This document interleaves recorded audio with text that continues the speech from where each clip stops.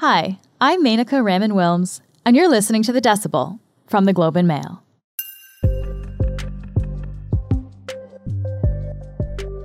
Do you remember the last time you went to a concert or a play?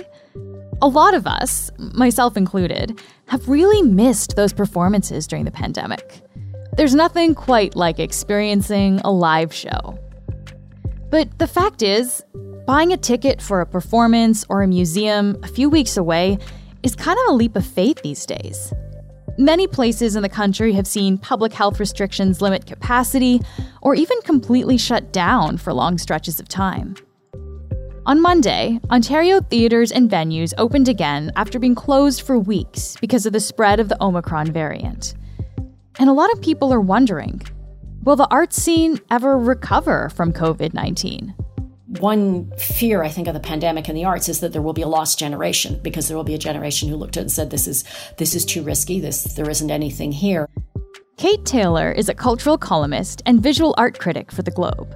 She'll paint us a picture of what's been lost during these past 2 years, but also how art might remember the pandemic. This is The Decibel.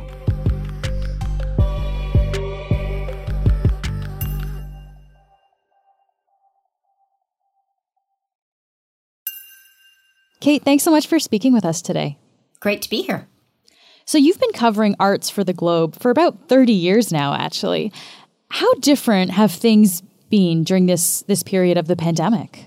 Well, it's unprecedented. I mean, in all the years I've worked in the art section of The Globe, we've never had closures like this, obviously. I mean, museums have closed from time to time to do renovations, and that's considered really risky. I mean, it's much discussed when they do those big building projects and close for like 6 months or a year, because there's always the risk your audience won't come back when you reopen.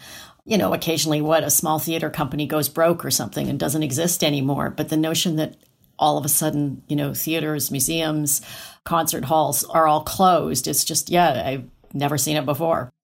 Can you remind us, I guess, just high level here, what the restrictions are on arts institutions and performing arts venues in Canada right now? I know it's different from place to place, but maybe just an overview here. Yeah, it varies from province to province. The toughest restrictions have been in Ontario and Quebec right now. Both Ontario and Quebec closed all live performance spaces and cinemas as well, movie theaters. And they're now, of course, going to reopen in Ontario. The other provinces just imposed capacity limits of most of them of 50%. And that's what Ontario is shifting now back to, is capacity limits. I have to say capacity limits, by the way, are very awkward for anyone in the performing arts and in the movie theater business, because the live performance spaces anyway are budgeted on at least a 70% house. Like, you need at least 3/4 of your house fill, usually more like 80%, before you start to make money. Relative to other sectors and other industries, how much of an impact has the pandemic had on the arts industry specifically then? The performing arts, if you separate out the performing arts as a sector, they've been devastated by it. And from point of view of StatsCan, they have this one group of businesses or companies that are people who sell tickets, basically, events to which you buy a ticket. So the category includes sports. And it would include commercial entertainments too, like it would include the aquarium and things like that. That group was the most impacted by the pandemic after the airlines. So, the airlines, it was like 80% loss of their economic activity, and the next group was about 60% loss, and that would include all the theaters. And can you just, I guess, really spell it out for us here? So is it restrictions in particular that really impacted the live performing arts sector, or are there other factors as well that really hurt this industry? Well, obviously it's the closures. That's what devastated them in the first place. And the first year was just all about the closures, right? The other thing I would mention too is that something the performing arts industries, I think, have found very, very difficult is the kind of erratic nature of the restrictions. In the most recent restrictions imposed in Ontario, which came down in late December, you can't go to a theater, but you can go to a church. And a lot of people find that kind of insulting. It's like, well, you're making value judgments here. It's not really about safety. You're making value judgments on what's important to society. Similarly in Ontario, they closed museums this time around. In Quebec, they didn't. And there's no indication. Museums, you've got lots of space. You start asking for proof of vaccination at the door. It seems a fairly safe activity. So, you can go to a hair salon, but you can't go to a museum. Like, It doesn't make much sense. So it's those sort of discrepancies that I guess really wore people down. Kate, I want to ask you about live music as well. How much has, I guess, this particular part of the industry suffered during the pandemic? Live music covers a range of events, right?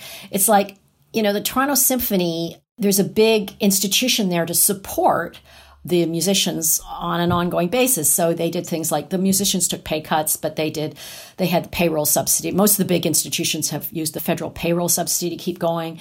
They have fundraising potential, right? But if you're a commercial operator running a music venue, sort of bar music venue, you don't really have those resources. And so it's been really difficult for that sector. And music was, even before the pandemic, right? Music was hurting because it's very difficult now for musicians to make any kind of money off their recordings. You get some money for streams, but it's not significant. And so musicians rely on their income from performance to live. The government did, of course, offer financial assistance during the pandemic. What was available for artists and for institutions? If you were an individual, you could get CERB. And then there are all sorts of programs. The federal government is just in the process of launching a $60 million fund for helping the performing arts come back. There are these programs at the Canada Council. There are a lot of programs to help artists go digital. So there's a lot of stuff out there. One thing I notice is the restrictions come from the provinces, but the money comes from the feds, so that the two things don't often always dovetail. And, there is a point where you can't make a career living on a subsistence check, but not being able to do your art. Have you talked to any musicians, I guess, in particular, who have told you the difficulties that they've had to face as a result of this? When we hit the 1 year mark, we started really kind of surveying people and saying, what are you doing? So this is obviously at that point, it was not a passing fad. And I talked to Ashley McIsaac, the fiddler, who lives now in Windsor, Ontario. And he said he was on the verge of bankruptcy, basically. He was selling violins to get by. Wow. And he had an entire year of concerts just wiped out. Another person we've talked to during the pandemic is Chris Ludecki, who performs as Old Man Ludecki in Nova Scotia. And he was back performing this last fall. But the year before that, the first year of the pandemic, he gave up, and he had a neighbor who was a fisherman, and they went out harvesting scallops. He was working on a boat harvesting scallops. Let's talk a little bit about musical theater. And I specifically want to talk about the musical Come From Away, which happens to be my favorite musical of all time. But I think this show really kind of illustrates the difficulties for this industry, because despite Come From Away being wildly successful, the Toronto run of the show permanently closed in December, which broke my heart and caught a lot of people by surprise. Why did it have to close? So Come From Away, of course, has been this huge success, right? It's the story of how the people of Gander rose up to help airline passengers who were stranded after the events of 9/11.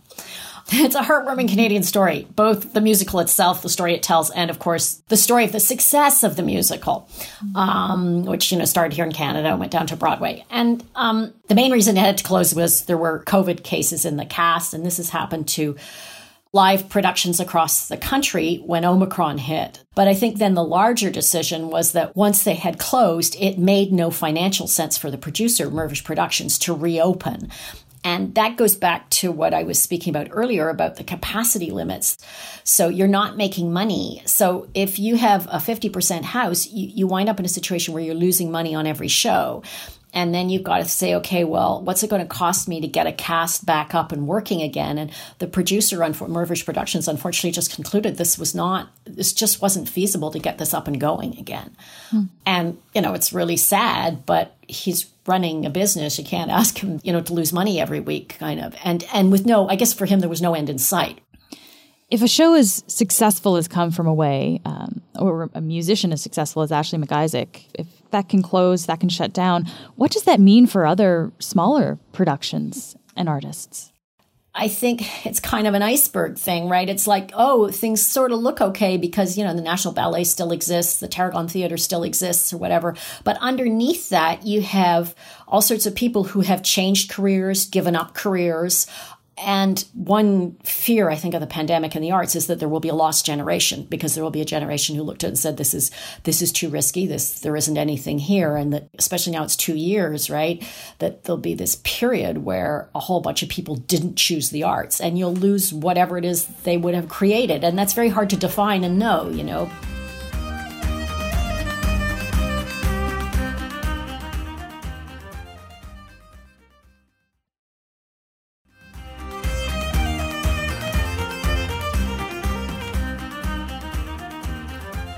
What about the audience? Do you think people are ready to go back to in-person performances when things finally reopen again?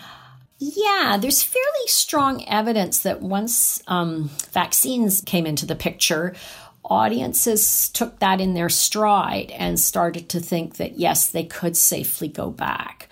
And the most heartwarming story I heard on that score is the National Ballet story, which, you know, had to shut down after less than half the run of the Nutcracker. But prior to that, they'd been almost selling out on tickets. So that was very heartening.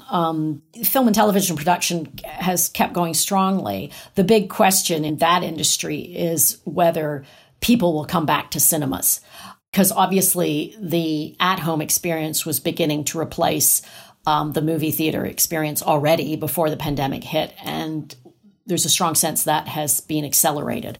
We've obviously got lots of things on our mind during the pandemic, but what do we lose as individuals and as a collective society as well when we can't experience art in these ways that we're used to?